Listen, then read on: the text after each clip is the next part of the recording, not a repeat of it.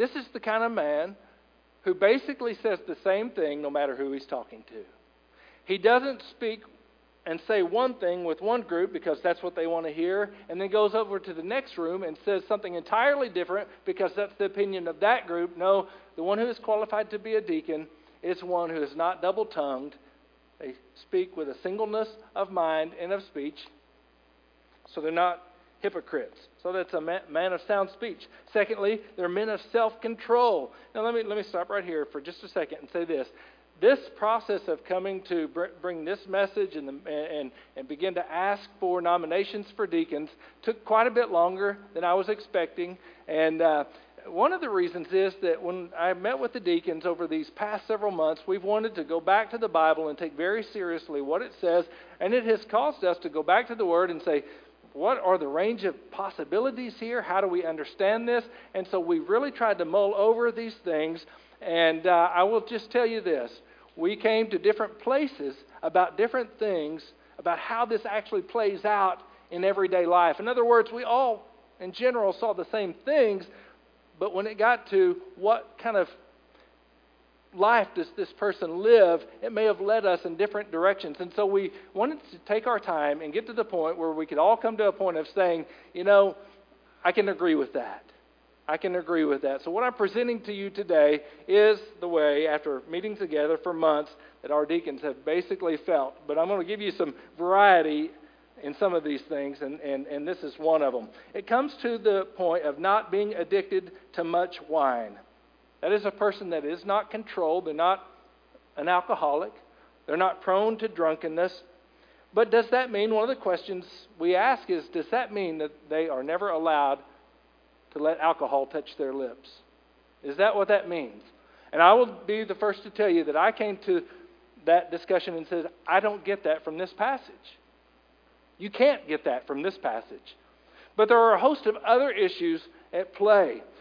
But for me, one of the big things was, I want to say what the Bible says, but not anymore. Wait, let me rephrase that. I want to say what the Bible says, but I don't want to add to it a bunch of extra stuff. Okay? And so when I come to this, and I consider a passage like it says, Paul says to Timothy, Timothy, you need to use a little wine for your stomach's sake. What he's not telling Timothy to do is go hang out at the bar. There's a medicinal use there. And so we need to recognize how the Bible comes at the issue of alcohol. But one of the big things for me was, I don't want us to confuse a set of laws and rules with the gospel. Okay?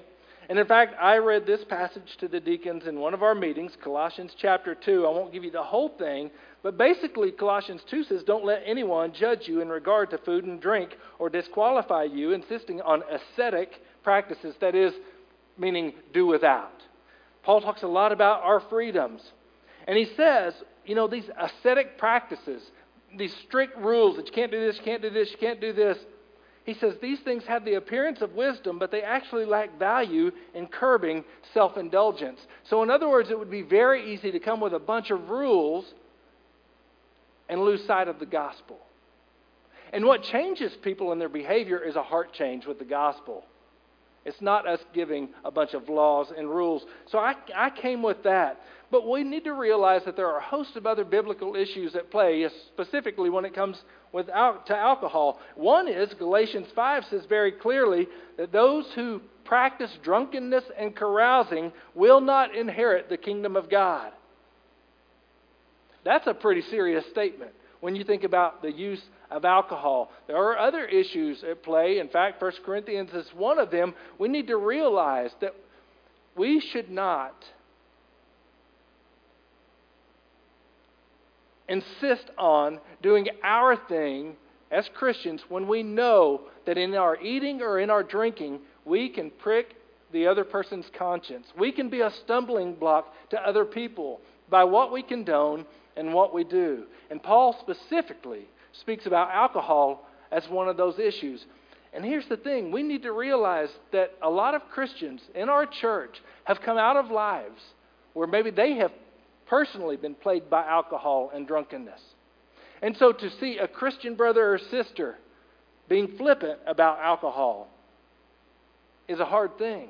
Some have come out of situations where they've been abused by alcoholic parents or spouses. And to see other Christians being flippant about alcohol can be a very difficult thing. So I say all that to say, the deacon is not to be a person who is addicted to alcohol. I would look at it this way. A deacon needs to be the kind of person who is willing to say, I'll totally forgo that because that's an issue for other people. Does it say that they can never drink a glass of wine or something like that? This does not say that. It doesn't say that, but it clearly says they are not to be the kind of person who is addicted. I think of an addict as someone who can't give something up, don't you? They have to have it. Okay, and so this was one of the issues that I wanted to say, we need to be very clear. And I'll tell you, there was a variety of opinions about what is required here. But what the Bible requires, I can tell you, is this cannot be a person who is prone to drunkenness. A person who uses alcohol in a way that they can't do without it, and that it leads them to a point of drunkenness. That is explicitly clear. So we're talking about men of self-control. Men who don't have to have alcohol, but also self-control when it comes to money and things. This is a man who is not given over to greed and dishonest gain. And I'm going to tell you, if I'm honest, I'm going to say that's probably the bigger issue. That's probably a bigger issue in our day, is a love of money. And so the deacon is not to be the kind of person who loves money, craves after material goods, to the point they're willing to do anything to get them. All right, so men of self-discipline and self-control, men of good repute. Also men sound in the faith. And it's easy to look over this one. These need to be men who hold and cling tightly to the faith that was once and for all delivered to the saints. Again, this would be something very easy for us to look over. You would say, well, we're going to find a guy who shows up at church regularly. He's always here. And that's a good thing. We certainly want men who are committed to the local church. But we need to make sure that they're also committed fully and wholeheartedly to Jesus and to the doctrines of the faith. Because I will tell you, it is possible to be at church 3 times a week and not believe with all of your heart the things that are spoken. So we want to make sure, and the Bible says these need to be men who are clearly sound in the faith. D.A. Carson, who's one of the great Bible scholars of our day, he says that this one thing may be the most important in all of this list, that these men must be sound in the faith. They believe what the Bible says. They believe that Jesus is the only way. They believe the true doctrines of the Bible and of the church. So this is really important, okay? So, the deacon's personal life, and then it moves into the deacon's family life. You can glance down at verse 11. This is another big one. I'm sorry. Deacon's wives, verse 11. D.A. Carson also writes about this one. Listen to this. Verse 11 looks like a pause or an interlude, and some have suggested that it points to an order of deaconesses. Although such an order is not impossible, the primary reference is probably to deacons' wives. So, if we're going to take this, verse 11, as deacons' wives, what does it say about the deacon's wife? It says that they need to be dignified. This is verse 11. They need to not be malicious gossips, talking about others meanly with a mean spirit, setting out to say things that would harm other people. So not malicious gossips, it says, but temperate also. I think that speaks to the alcohol issue, the self-control issue. And they must be faithful in all things. Same thing. They must hold to the doctrines of the faith. They need to be sound, solid Christians. So that's the deacons' wives.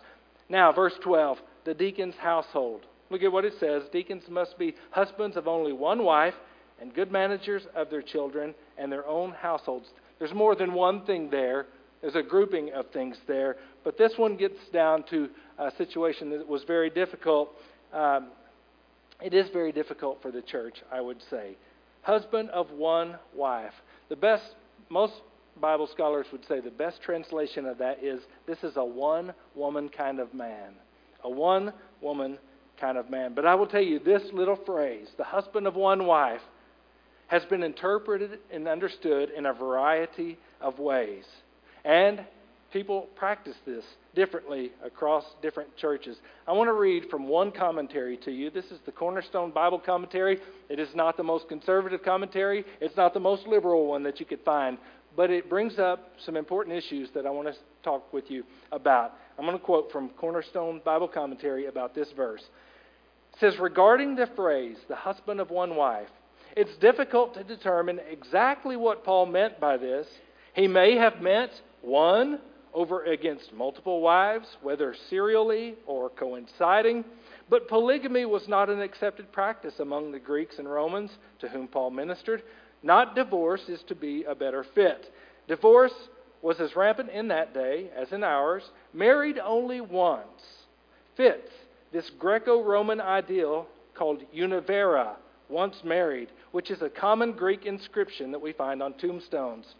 But it is difficult to understand why this would be a qualification for leadership or for a church office like deacons.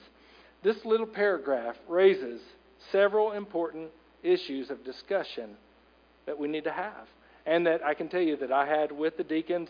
And the first issue about this is that we need to realize there are multiple ways that husband of one wife can be and has been interpreted. Number one, it can mean you can't be a polygamist.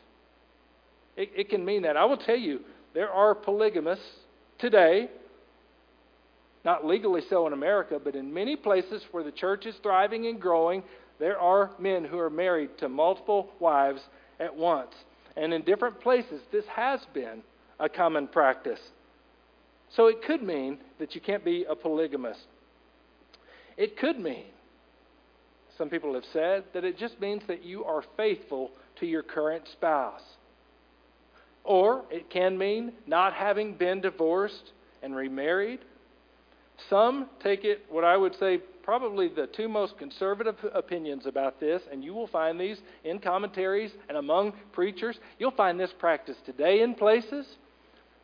One is, it says, even widowers who have been remarried cannot be deacons. I even read, I hate to say who, I think it was years ago, and I just look at it and I go, man. I read one commentary that says that, and what this means is, this is a man who has only ever had sex with his one wife. So, even before you came to Christ, you could not have fornicated or anything like that. And I just look at that and I go, oh my goodness. So you realize that there are a whole range of possible interpretations with this issue. All right? So, you look at the whole thing, not just the husband of one wife, but look at what the entire verse says. It talks about good managers of their household, of their children, and all of those things. And here's what I would say. Given that phrase is listed alongside being good managers of their children and their household, it also, in this passage, talks about reputation with people in the church and outside of the church. I also, the current body of deacons, have concluded what this should at least mean is that this is a person who has not been divorced and remarried, but it also must mean more than that. So in other words, just because a man has not been divorced and remarried, does that mean that they manage their household and their marriage and their children well? It does not automatically mean that, and we need to realize that. And so what our understanding is, and I will tell you, this has been, in general, for all of church history, the way that most of the church has interpreted these verses. I will also say this. This is the way that this church has always interpreted this passage and applied it. So here at First Baptist Church, Valley Springs, the belief is from this passage that it would exclude a person from both being a pastor or a deacon if they have been divorced and remarried. Okay? So the question is, now listen, I don't want to be insensitive to this. And when we get to this in 1 Corinthians, I'm going to share some things with you. This is a sensitive topic. And what it should not do, and what I don't want it to do, is somehow induce shame all of a sudden with anybody who has experienced divorce and or remarriage. Because this is what we know. Jesus welcomed anyone into the kingdom who was willing to come humbly for salvation and for forgiveness, regardless of past sins. Regardless of anything, if we are willing to humble ourselves and come before the Lord and seek His forgiveness, He is willing. And so people who have experienced divorce and remarriage should in no way be seen or considered, or should you feel, if that is you, that you are somehow a second-class Christian citizen. It is not that at all.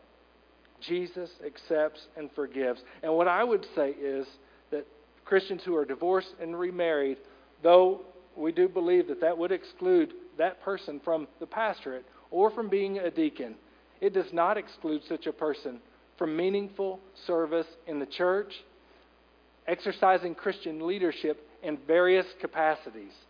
Every Christian in the church should be serving.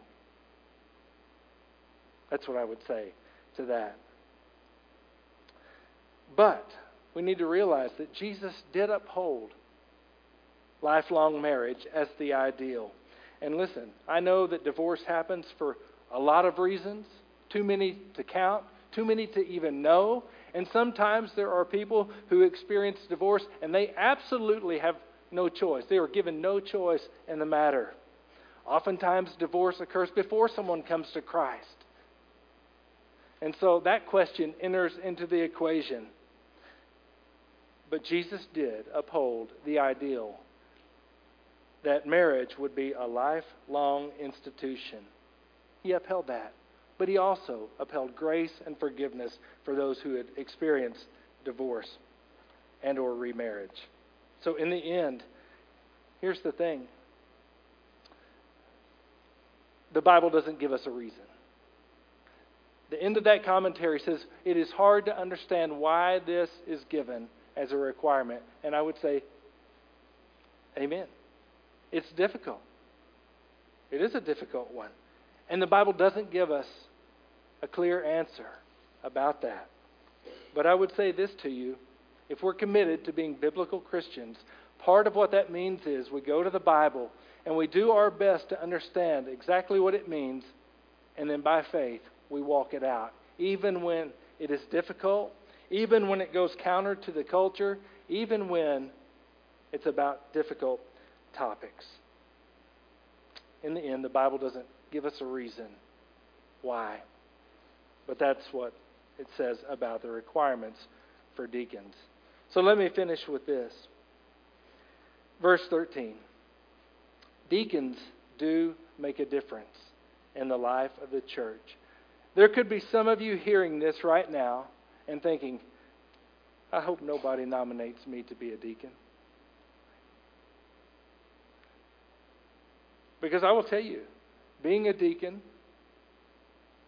means sacrifice and service. It means giving up of your time and your desires and what you might want to do to serve other people. It's not the kind of position that's normally going to get you out in front of people and get your name well known. You're not going to receive any financial rewards for it. So why would you want to be a deacon? And I think it's interesting that Paul finishes with this as it concerns deacons. Verse 13, those who have served well as deacons obtain for themselves a high standing and great confidence in the faith that is in Christ Jesus. A faithful deacon who has served well will make a difference in a church and in that community. Though deacons do not serve for accolades or appreciation or praise, I'll tell you, when a deacon serves well, that's what that says in verse 13. When a deacon serves well, they radiate Christ-likeness, which is self-sacrifice, humble service, and love to the other, even when it costs. And so, deacons cannot help, if they're doing that, they cannot help but impact other people. Other people that look and say, man, why would that guy do that? Why would he give up all that time he could be hunting, or all that time he could be out doing what he wants to do? Why would they continue? Why would they get there at church early and do those things? Why? Because it shows the love of Christ. And people need to see the life of Christ lived out in other people. And deacons are able to do that. And then it says, deacons will develop a deeper confidence in the faith and in Christ Jesus. I think about it this way. Someone who's serving continually is going to experience the joy that Jesus says. He says it's more blessed to give than to receive. And the deacon who serves well will be blessed continually and will continually experience how wonderful the church is, how wonderful Jesus is, and how his teachings are true. And so deacons do make a difference, and being a deacon makes a difference for the life of those who serve. And I would say this, that is generally true across any kind of Christian service. When you give of yourself, you will be strengthened in your faith, and you will help others be strengthened in theirs. Before coming to First Baptist Church Valley Springs, I've served in various capacities in 3 other churches. And I have served alongside some amazing deacons who have been men of sacrifice, men of integrity, men of spiritual strength, and I have learned much and been blessed by their lives. And I will tell you, coming to Valley Springs, I have been blessed by the deacons here who do amazing works of service, almost always unknown. But they are men of service. They are men of character and men of spiritual strength. Men who bless this church. Amen? Amen. We've got some great deacons. And we are seeking the Lord's will and the will of the church to add more deacons in the days ahead. We're going to give you further details about what this looks like, but it'll be a process that includes nominations for potential deacons, for candidates in business meetings.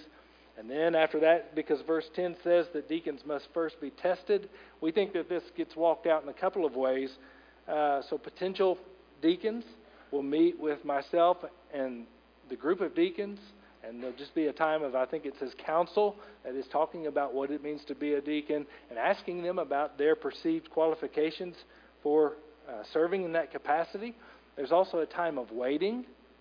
We think maybe that's part of what it means to be tested. As these names have emerged, we're praying and we're waiting and we're thinking about, maybe we're putting them into roles of tentative service for consideration. Part of that testing means then we bring these names back before the congregation for final approval. And then also there is the ordination of deacons. So ordination, where we find that is back in Acts chapter 6. Once those men were selected, it says the apostles laid their hands on them.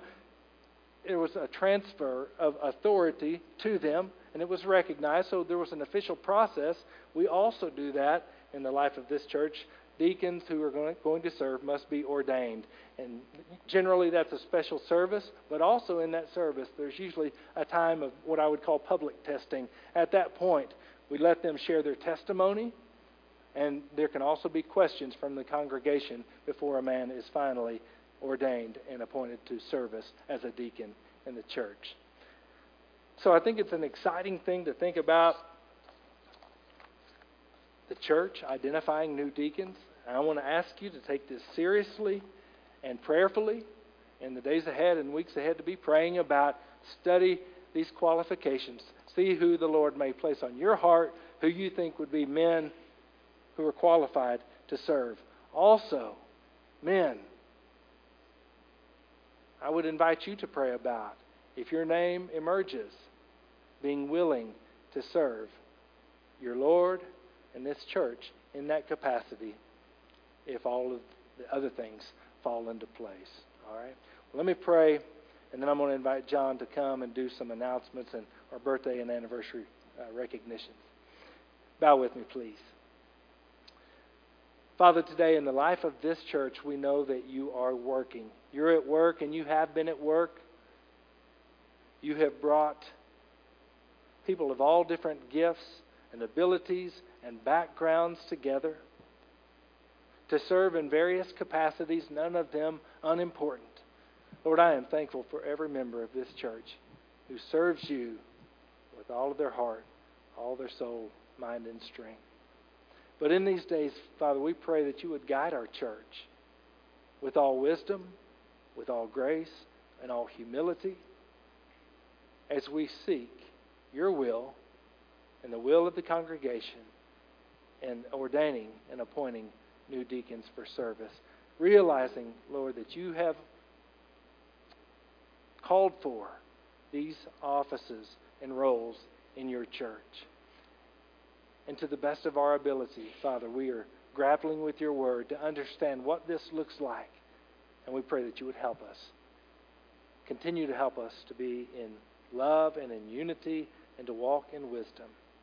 We pray that you would supply the laborers in your harvest field, Lord. We pray today for that, for laborers, for workers in the harvest.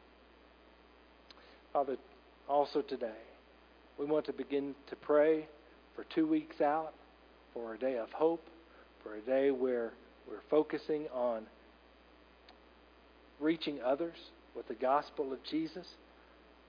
I just want to pray that you would work a miracle, the miracle of salvation in the hearts of those who need your love, your forgiveness, and your hope. Father, today, we pray that you would not wait 2 weeks for that, but that even this morning, that you would help any who may be here or listening to have eyes to see and ears to hear the gospel, the truth that Jesus saves sinners, regardless of background or any other thing, that you help and you save and you redeem those who call upon the name of Jesus. So, Lord, work what only you can work in the hearts of people who need hope, who need life, who need love and salvation. And we pray all of these things in Christ's name. Amen.